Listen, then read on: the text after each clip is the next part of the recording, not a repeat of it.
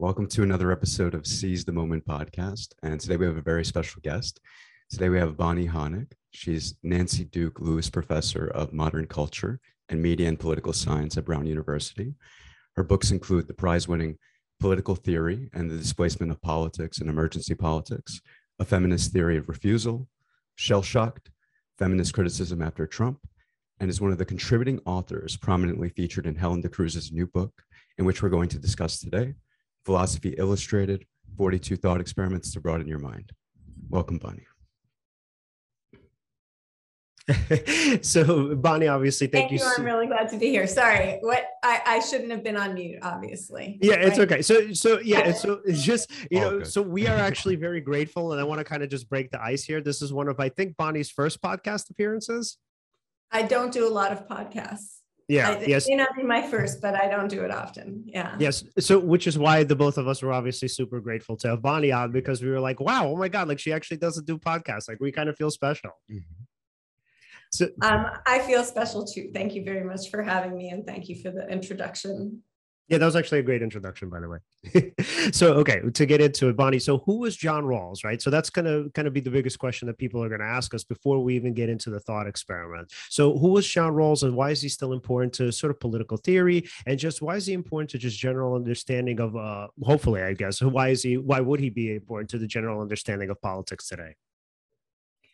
So John Rawls was a political philosopher, which will be important later, not a political theorist, but a philosopher who studied politics, and who wrote a field-defining book called A Theory of Justice.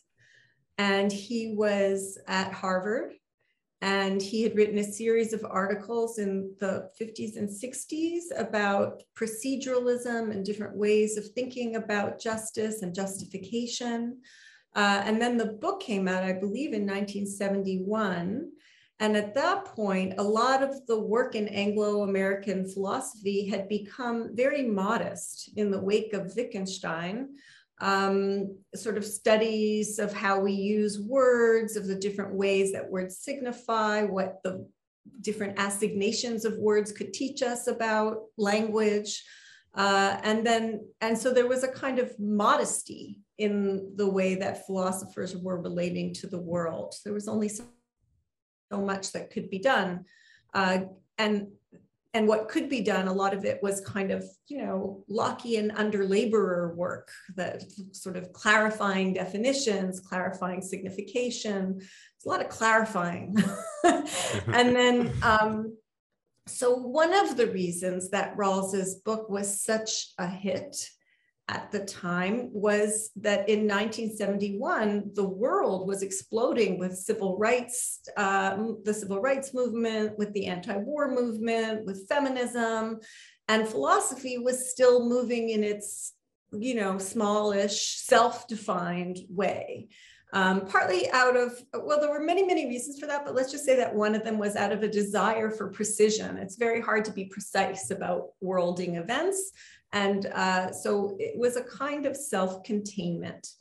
And then Rawls wrote this book, and it was called A Theory of Justice, but what it was an account of what justice requires that was very systematic, that was ambitious, 400 some pages on what would have to be the case for a regime to be able to call itself just, and how to use that as a standard by which to find other places in the real world unjust, and how to bring the principles to bear to remediate that in whatever ways we can. It was a very ambitious book. And in addition to the fact that it redeemed liberalism, it was also as big as it was because it redeemed the possibility of thinking rigorously and philosophically about politics, a project that had been in abeyance for a period of time. Mm-hmm. I'm sorry, just to ask, right? What do we think? What do we consider by, or what do we think about? What does thinking liberally mean? I think a key ingredient of the theory of justice was its commitment to a kind of what Rawls saw as Kantianism, which is the element of Kantianism that was critical of consequentialism. So maybe the better way to say it is this. The idea was the last school of philosophy that had really gone all in on doing politics and generating policy was utilitarianism. Right. And Rawls wanted to kind of provide a liberal response to utilitarianism, because utilitarianism was really good on thinking aggregatively about different social policies, but less good perhaps at prizing the dignity of the individual. And so Rawls's response to that situation, so now we have a twofold situation, which I've constructed and I think is roughly accurate, right? Which is, if you're doing social policy, you're a utilitarian, and otherwise you're not doing social policy, you're a philosopher working in this under-laboring way in linguistic philosophy. I'm sure that I've made a hash of what was actually going on, but roughly you could situate Rawls like that. And Rawls comes along and says, no, we can do something systematic and social political, but not in the utilitarian way, because that doesn't respect individuals, and not in the self-enforcing modest way, you know, and unambitious way, deliberately unambitious way that linguistic philosophy has adopted. There's room for something called political philosophy. And this is, as he somewhat modestly said, a way of doing it, right? A theory of justice, not the theory of justice. It quickly became because he got so many followers who became very invested in defending Rawlsianism against all kinds of criticisms. But in his word, it was a theory of justice. He thought it was defensible and justifiable, but he certainly didn't think it was the only possible one that a good political philosopher could come up with.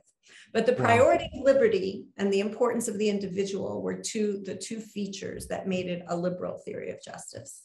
Wow. I mean, that's so amazing. Isn't that his book is actually, and the distinction and the nuance there is so important, that it's a theory of justice as opposed to the theory of justice. Because I think so many intellectuals, especially, you know, kind of older white male philosophers, you know, back in, 1800s would have written a book like, oh, this is the theory of justice. Like, I figured it out. Yeah. I got it. Like, just read my book. I know, it's interesting, right? Because it is thought of as this incredible reclamation of ambition for philosophy, because it was systematic, and it did everything from, you know, the argument for the priority of liberty to thinking with Piaget about childhood development. You know, it was very ambitious, and yet at the same time, it was just So it is kind of, you know, agonistic. It's kind of like I'm entering my theory into the agon, you know, and now people can prefer it or not to other viable alternatives, but there are not that many viable alternatives, because it does have a kind of 18th century quality, right? Yeah, and what's so interesting too, now going into the thought experiment, I think the thought experiment in somewhat of a way kind of betrays a humility there for Rawls, right? Where it's not really that obvious, you know, what is just, because in the way the thought experiment is presented, it seems like justice is sort of fairness, right? But like, what is the sort of line, right, between kind of obviously, you know, being fair and having, allowing people to live their lives and, you know, kind of do whatever they want to do in terms of whatever they see as good, as opposed to obviously infringing on their rights and saying, no, this isn't the way to live. So can you tell us a little bit about the happy grass counter experiment and how that, I guess, in some way ties into what is just and what is good? And obviously going into sort of the rights that we have for ourselves and the rights that we have, I mean, I guess in terms of what we can impose on others. Okay, I'm still writing down the first of that series. Okay, sorry. Yeah. we can go through this one by one. We can go through this one by one. So I'm very happy to tell you about the grass counter. And in fact, I'm going to see, maybe I can call up the text of it and read you just the lines from the theory of justice. Yep. The grass counter is a thought experiment that Rawls develops in about maybe 2/3 of the way through the book. And in it, he is proposing a kind of, speaking of agonism, I mean, he presents himself with a kind of challenge, as he does throughout the book. You know, he'll develop the argument and he'll go, well, an objection could be made from this perspective or that perspective. He often does that through an argument, sort of articulating the counter argument. But in the case of the grass counter, he's made the argument that this is a good regime, not just in terms of its distribution of goods and its, not overly inegalitarian arrangements, but also because it's a place where people, this is why it's so interesting, frankly, to talk with you guys about this, because it would be a psychically healthy place to live.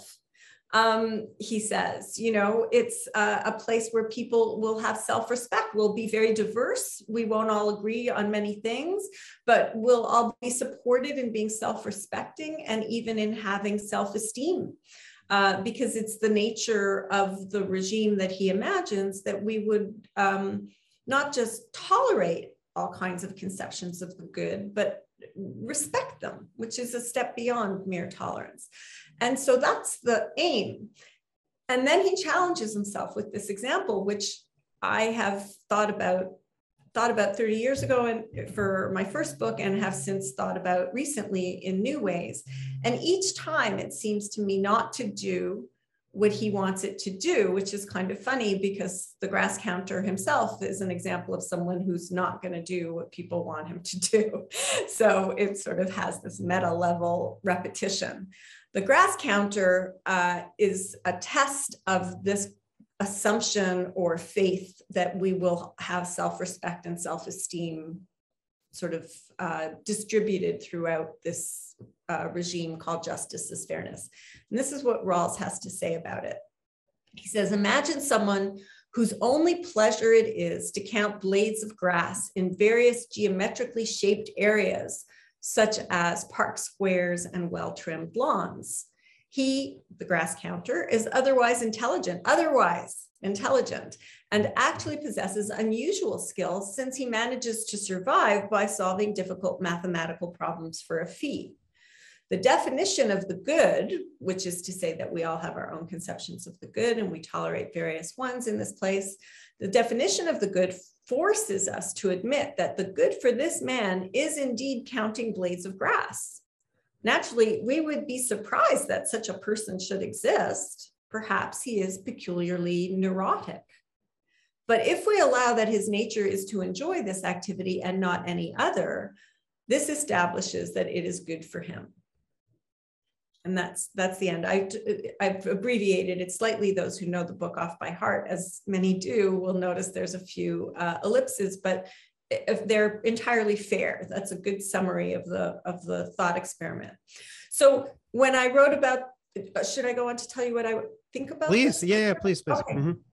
So now he's the grass counter, right? He's reduced to the one activity that gives him pleasure. And when I wrote about this book 30 years ago, my focus was on the encounter. In other words, we're told that we have to ascertain whether, is this really what you want to do with your whole life? And I started thinking about, well, let's consider this. This isn't how I wrote about it, but now I would say that I took this analytic philosopher's example and thought about it in phenomenological terms, like what would happen in that encounter when this guy is harming no one, hanging out, counting blades of grass, and we live in a society where we are justified and even obliged to check with him. Is this what you want to be doing? Are you really happy doing this? Is this, should we leave you alone? And then I asked in the book at the time, what would that be like? Would that be a situation in which your self-respect and self-esteem would be burnished, as Rawls says many encounters would be in Justice is Fairness? Or would that be a situation in which you would start to feel like something might be wrong with you in the opinion of your neighbors? And maybe you might feel like you're being clinically examined, and maybe some of these sentences that Rawls imagines neighbors or passers-by saying, maybe those would feel like they were coming from a social worker who'd been asked to check in on you. And so I didn't go much further than that. That was quite a lot at the time, to think about sort of what the experience would be like and how it went against many of the things that Rawls was saying we could count on in Justice is Fairness. And it suggested to me the emergence of a kind of two-tieredness Because one of the things that Justice is Fairness is supposed to be really good at is inculcating the good practice of deliberation in people. So people, it sounds so great now too, right? People would just be really good at deliberating about public things, but also about their own conceptions of the good, and that kind of deliberation and, affirmation and revisitation would be encouraged. It's a very therapeutic model in some ways, right? And so people would earn their self-respect and self-esteem by living with others who were similarly inclined. From that perspective, this guy who doesn't want to answer questions, just wants to do what he wants to do, he'd prefer to be left alone by implication, and is finally left alone only because they can't figure out what they could do with him to make him a better, more deliberative person, that in a way that wouldn't also violate his liberty. And so they're forced to respect his liberty by their commitment to the kind of privacy of conceptions of the good. They're not all going to be transparent to us. You can imagine the day could come. I haven't talked about this ever before, but it occurs to me now. You could imagine the day could come where counting blades of grass turns out to be a really magnificent idea, right? Where it spreads. It spreads like a wildfire. Well, and there's so few grasses left. And this guy knows all the different kinds, and we have to repopulate the earth with grasses because we've had a series of climate catastrophes. And he's the guy who knows how they grow and what makes them lean one way rather than the other, and how best to cultivate them, so there's always that possibility, right? But what's really important to the example, I think now, I don't think I said this early on, is that it's an example of someone being useless.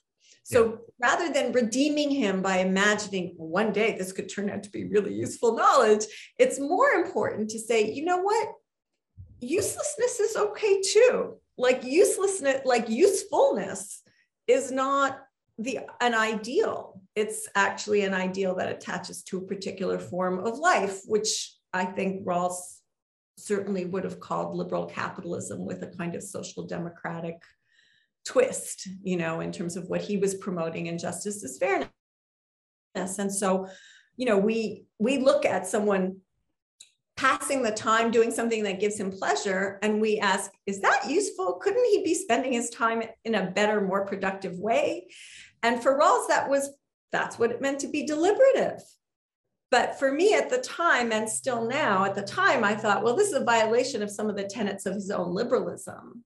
But now I want to say, being a wastrel, being in Italian, you would say far niente, a do nothing, being a Bartleby, I prefer not to, is a hallowed literary tradition, figures who just refuse to be put to use by the regime that they are living in. And so now in the aftermath of what I would call the literary turn in political theory, it seems impossible to look at Rawls's grass counter without the universe of literary figures who've absolutely stood for, sometimes demanded, but sometimes taken the right to not be useful. So that is a different kind of critique, I think, of Rawls than the earlier one. But it was there all along. It took the development of a kind of interaction between literary and political theory reading to make it evident. But of course, the flaneur and the far niente and all these characters are all, I want to say they're all 19th century characters. That's true in terms of literature, but I just wrote a book about the Bacchae, and of course that's what the Bacchantes are too. They leave the loom and they go out to a field outside the city in order to do nothing. And that's taken to be a terrible challenge to the regime, that they just want to do nothing. So do nothings have been a challenge to a lot of different regimes. Let's put it that way. Right. And plus, who are we to criticize a so-called do nothing? How do we know that their quote unquote uselessness isn't something that they may be doing in the moment, maybe to decompress so that they can perform other tasks? A lot of people tend to assume, what another person's position is or how they identify, but they couldn't possibly know, and assuming that is an error. wouldn't you say? Yeah, yeah. Yeah. And, it also made me think, I don't mean to steer away too much from this, but I also want to bring it back to the both of you. So, just thinking about it in terms of like, since obviously, we brought up Piaget, right? And just child development. And obviously, since I'm a therapist, I always kind of think about it in terms of like child development and parents, right? So, how parents try to force their kids to like go into a particular career or maybe even date a particular type of person, right? And we have this a lot in these different cultures, obviously. And we have this particularly in our culture where it's kind of like a sort of running joke that if you're a Russian kid, your parents are going to pretty much try to make you into a doctor or a lawyer. Like that's it. It's like there are no other professions in the rest of the earth, right? Like literally you're wasting your time unless you're a doctor or a lawyer. So it's kind of not necessarily a curiosity, but it's sort of not even counterintuitive, but it's sort of counter, I guess maybe evidential, if that could be a term, in terms of like what actually works for character development and what actually works for, I guess if you want to, for lack of a better term, think about it in terms of success, right? So for a person to be successful, what happens, unfortunately, a lot of the times, parents think that they have to push their children into doing things as though that were what's best for them, right? So Alan, right? If you were, let's say, a kid, I don't know if I'm sure you've had some experiences, but anyone's that you might even want to share, right? But if your dad or whomever, right, wanted to push you into doing something, would you have done it? Maybe for a time, because it depends on your relationship with your parent. Maybe sometimes you want to impress them, you want to do right by them, but essentially no, that wouldn't work. Usually what would work for me is maybe having a model of like a role model. And maybe it's not that they push me to be like them.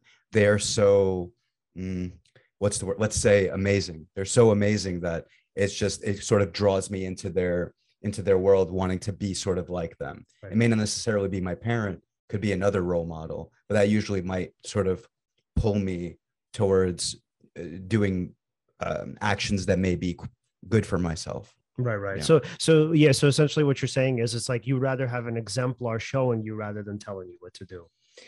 I mean, here again, if it's somebody you respect, sometimes you may then. So here's the thing. There's a distinction between feeling like you're being gaslit, right? Like as if, they're telling you your conception of the world is insane or that it's wrong.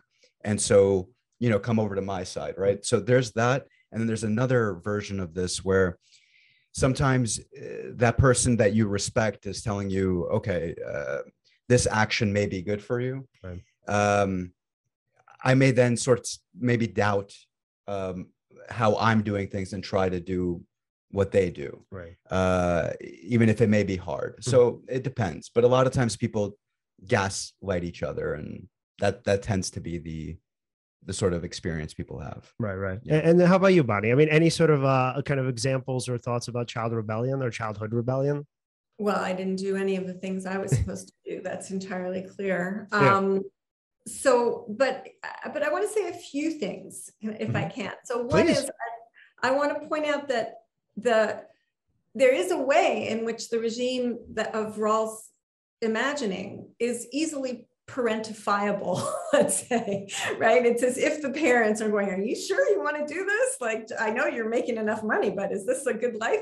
And, there's a way in which parents, of course, can do that.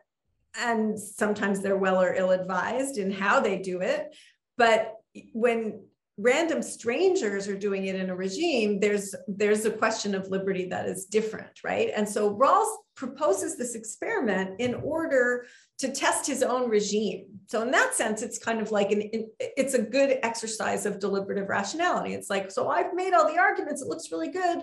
What would happen, And then, but he decides that his regime passes the test because they let him be.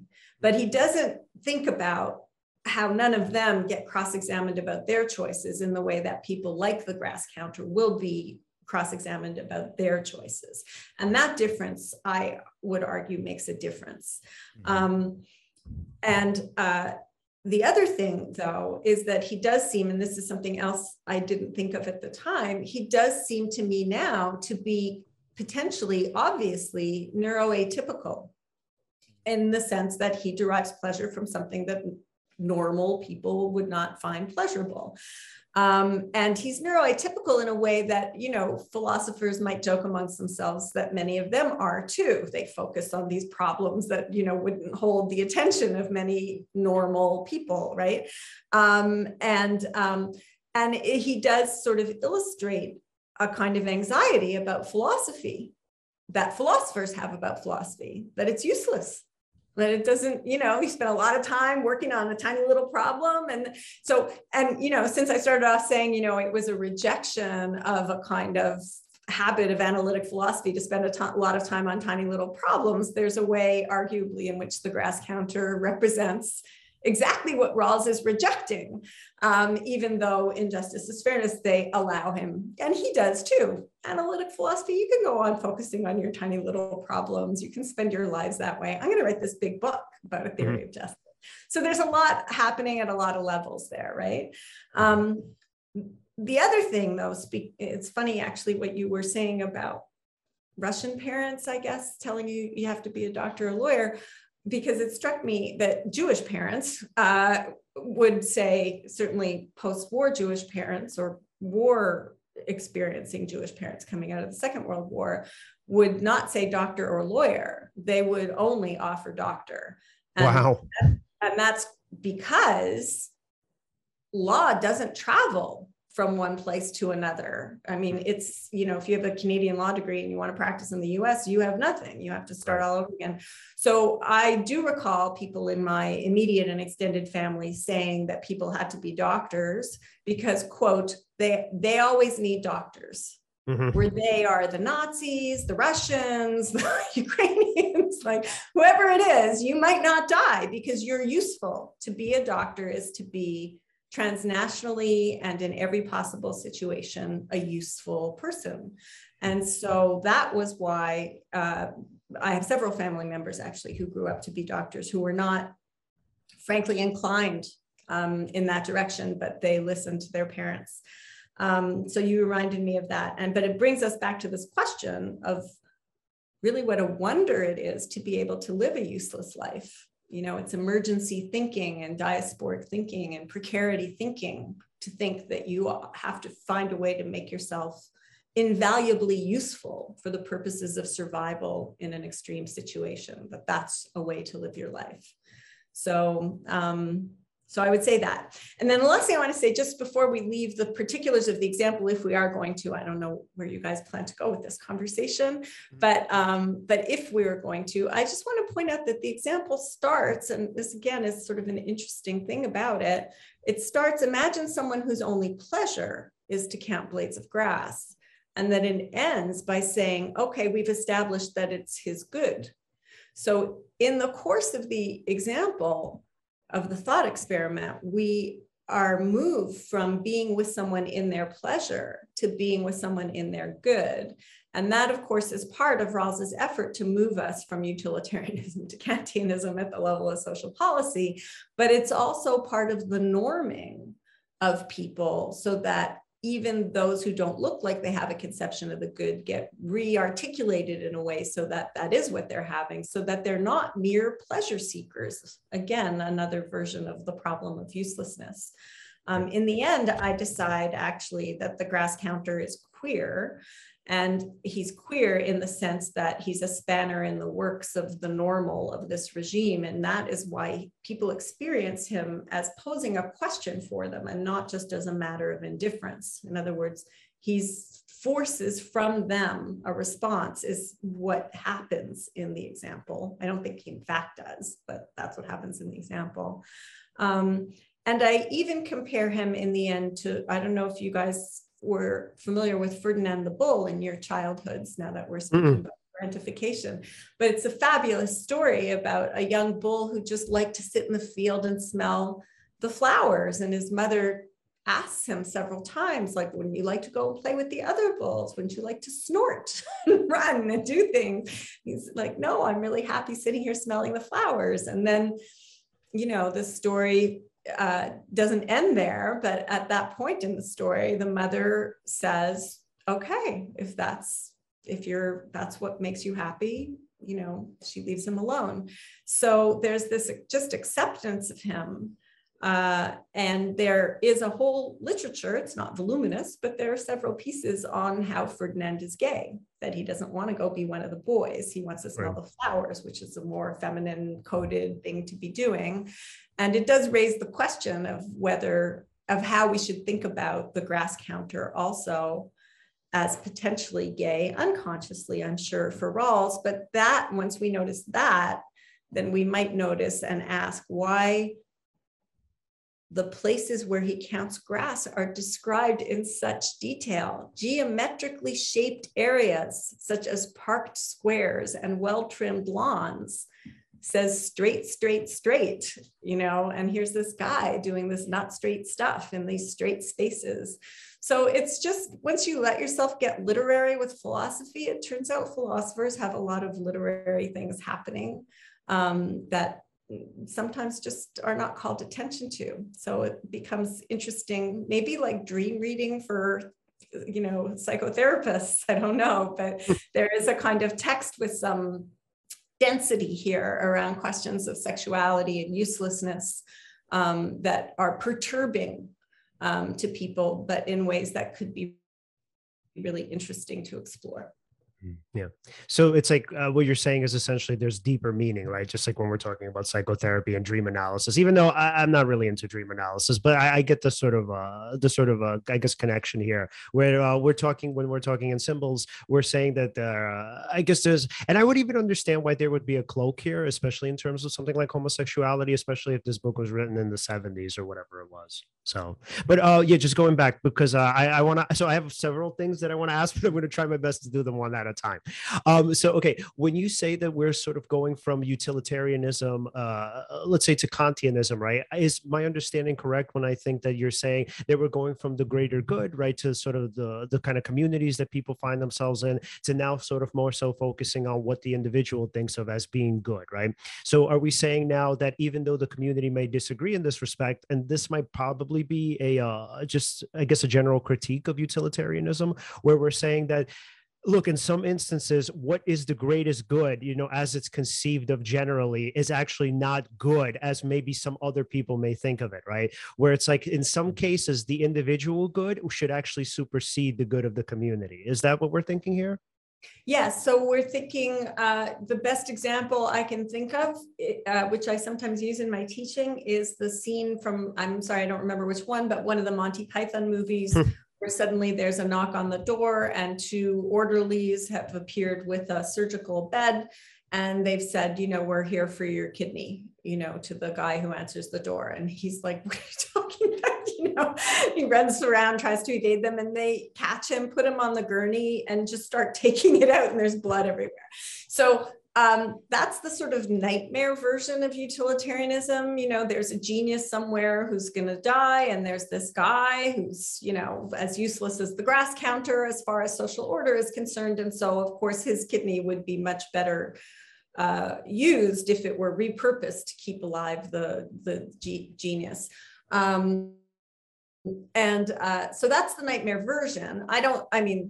Certainly, maybe you could say that's a critique of Bentham. Certainly John Stuart Mill revised utilitarianism, so it wouldn't be vulnerable to that kind of criticism, building into it a kind of need to be respectful of individual rights, because what kind of a hellish place would it be? Certainly not happy making for very many at all, if the knock could come to your door at any point, and the gurney appear and your organs taken for someone else. So that there is a kind of utilitarian compatible prevention of that.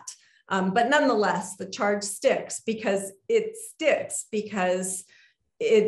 thinks in terms of aggregates rather than individuals. And so, yes, so Rawls wanted to think about how you could make an argument that's utilitarian-like, I want to say, but maybe it's also utilitarian light, which is to say it's an argument in favor of having a redistributive kind of justice, where you would be taxing upper classes to support lower classes. That could look utilitarian, but has a built-in foundation of what he would call Kantianism, maybe what we would call neo-Kantianism, which is just this insistence on respect for persons and the inviolability of the person.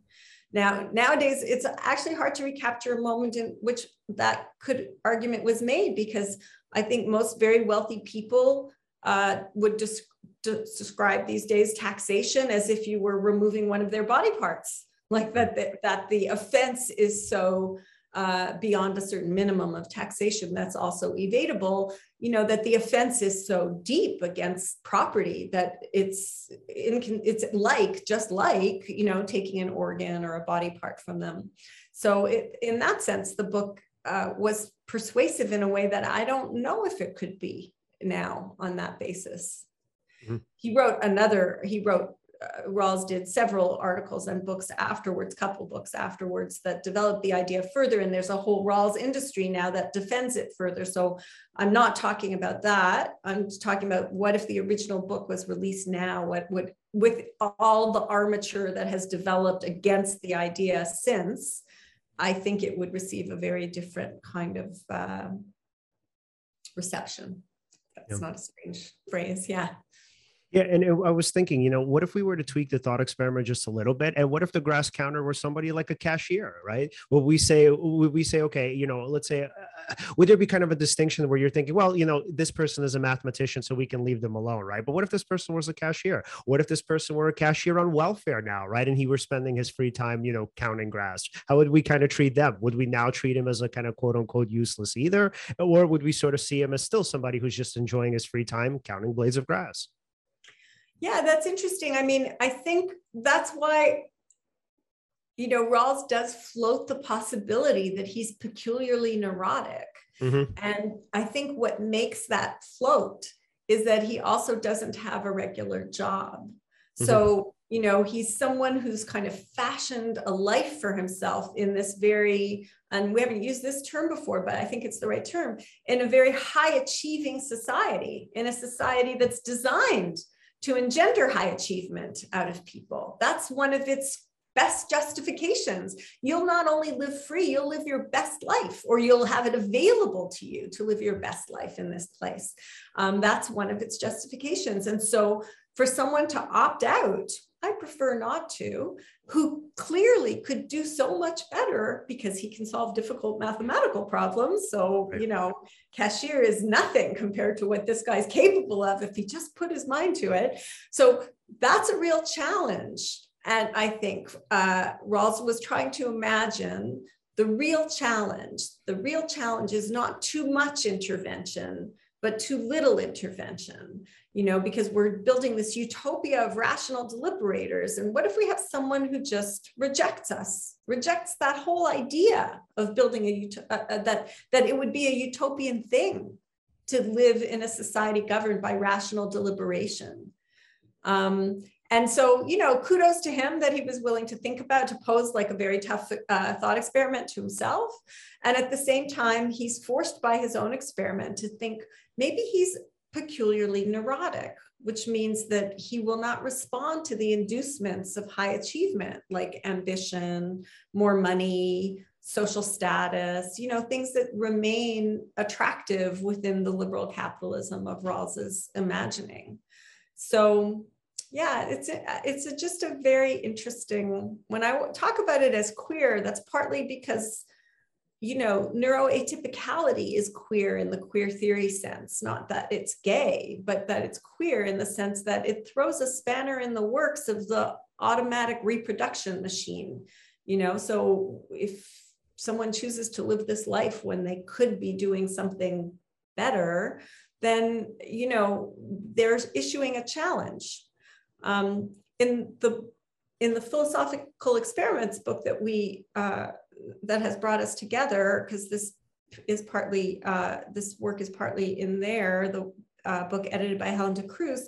One of the study questions that I attached to this experiment and my reading of it is the case written by Gail Solomon of Letitia King, who was a trans high school student who was attacked daily and ultimately murdered for, cross-dressing and for allowing him herself to appear as a girl, having been earlier in that community a boy.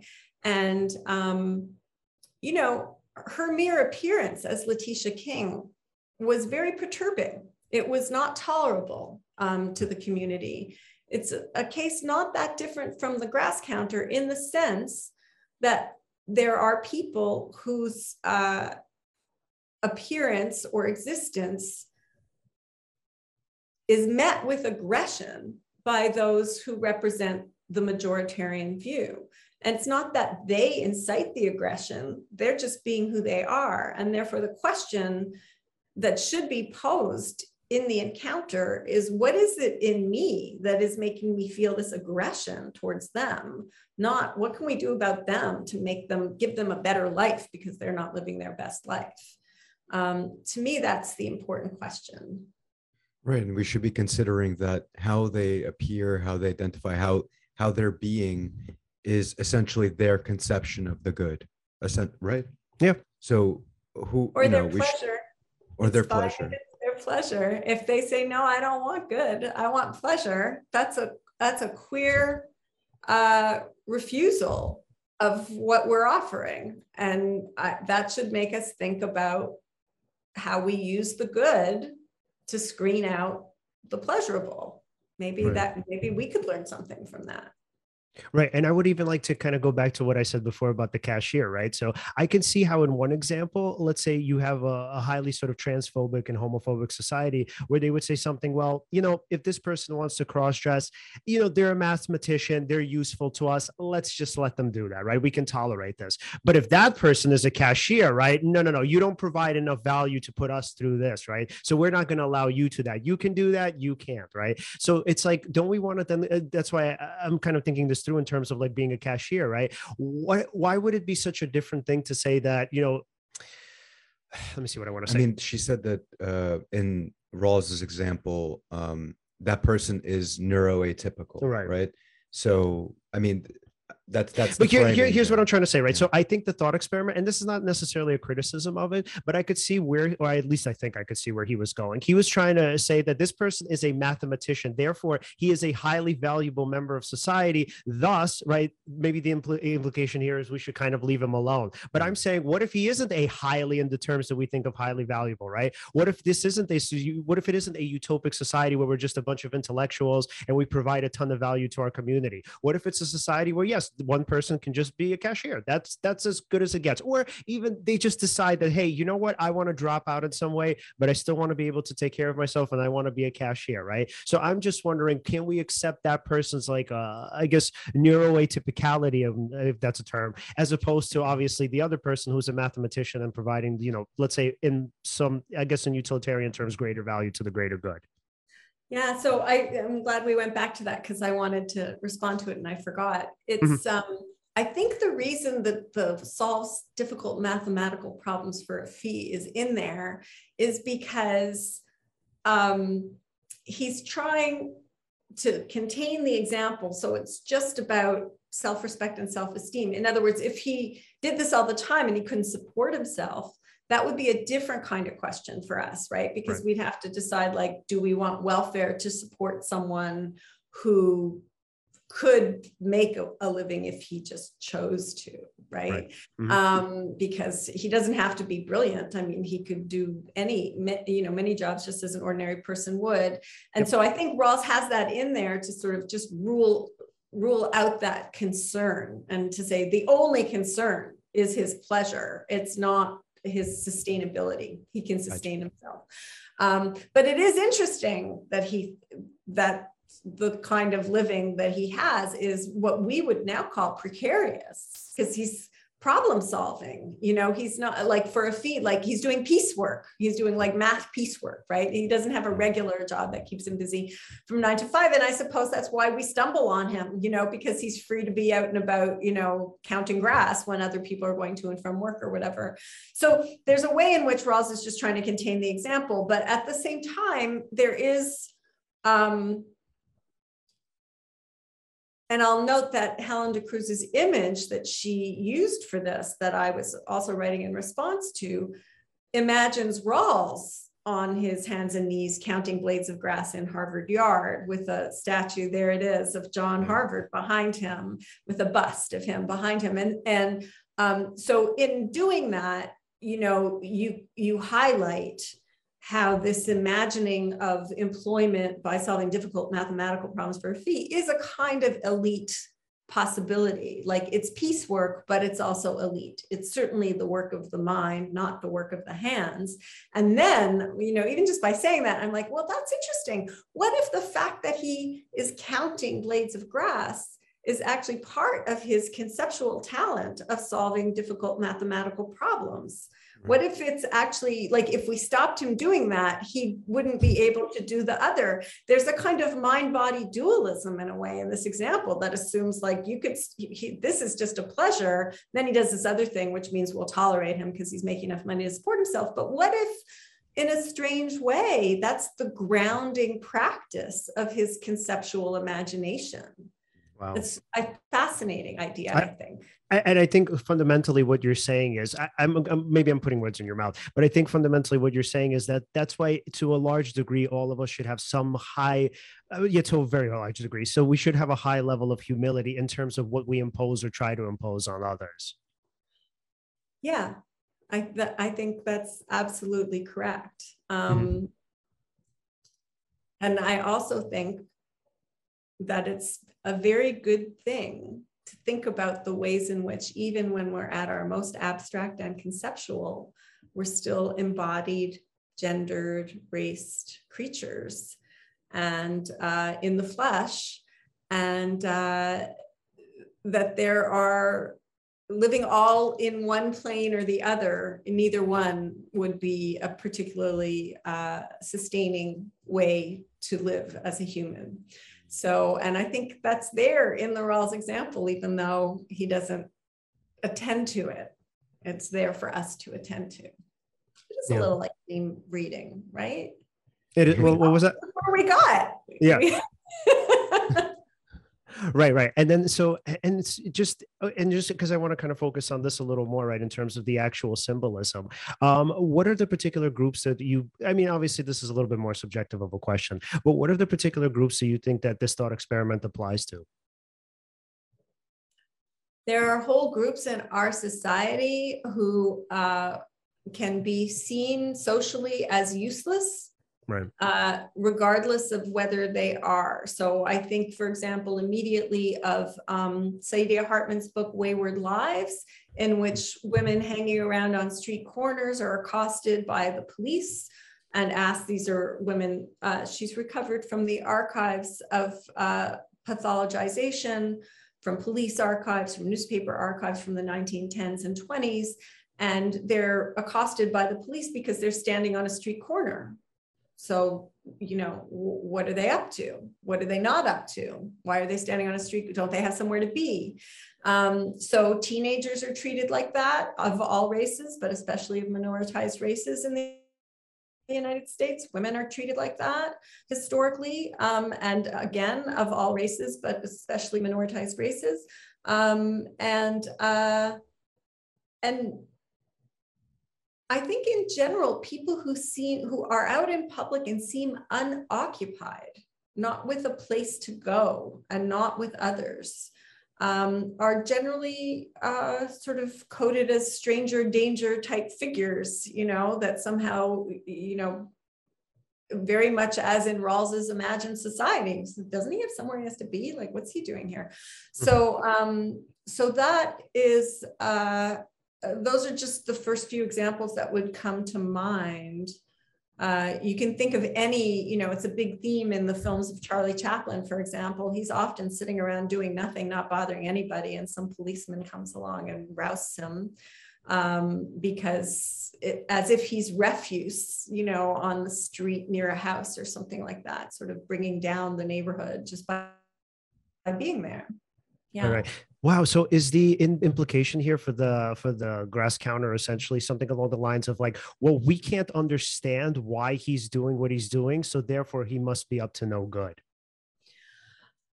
I don't think that was Rawls's intention. I think his intention was to assuage such concerns by saying, you can check, really, you shouldn't, if he's not, insane, you're not going to be able to commit him to an asylum or anything, because liberty comes first, not your comfort, so that's a constraint on us.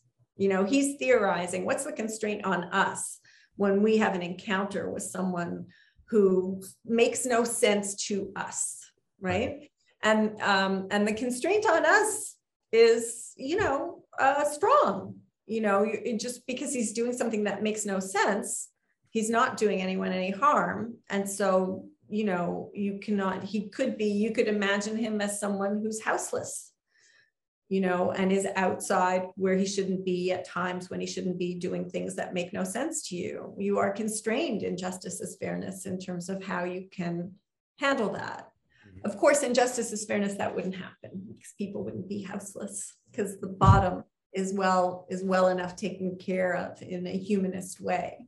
People have shelter, people have food. So their differences are less exaggerated by class inequality than they are in our own society. Right, sure if I answered your question. Yeah, but still quite frightening, right? So even though, like, let's say hypothetically crime and poverty is removed, there's still a fear there. There's still a fear of like, wait, what's he up to and why is he up to this? So let's say again, we eliminate the negatives that usually people think about. If let's say you have African American people standing on a street corner, oh, they must be selling drugs or whatever it is. But even here, if that's out of the question, there's still this kind of like suspicion that we might not be able to figure out what he's doing, but he must be up to something.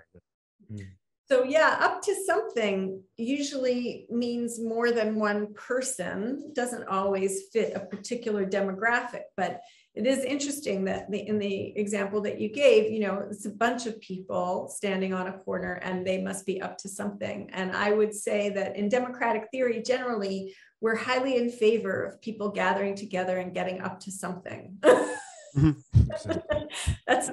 When that's not happening, that's a bad sign. I love that so much. So we're pretty much getting up on the hour. Bonnie, thank you so much for coming on. This was so amazing and so enlightening. Obviously, we wanted to, get a chance to cover more stuff, but, hopefully at some future day, we can cover other works, especially your works on feminism, which seems super interesting and exciting. So Alan, final questions before we wrap up? Oh, yes. If you wanted to follow your work, where could we find you? To follow me or follow my work? You mean like on Twitter?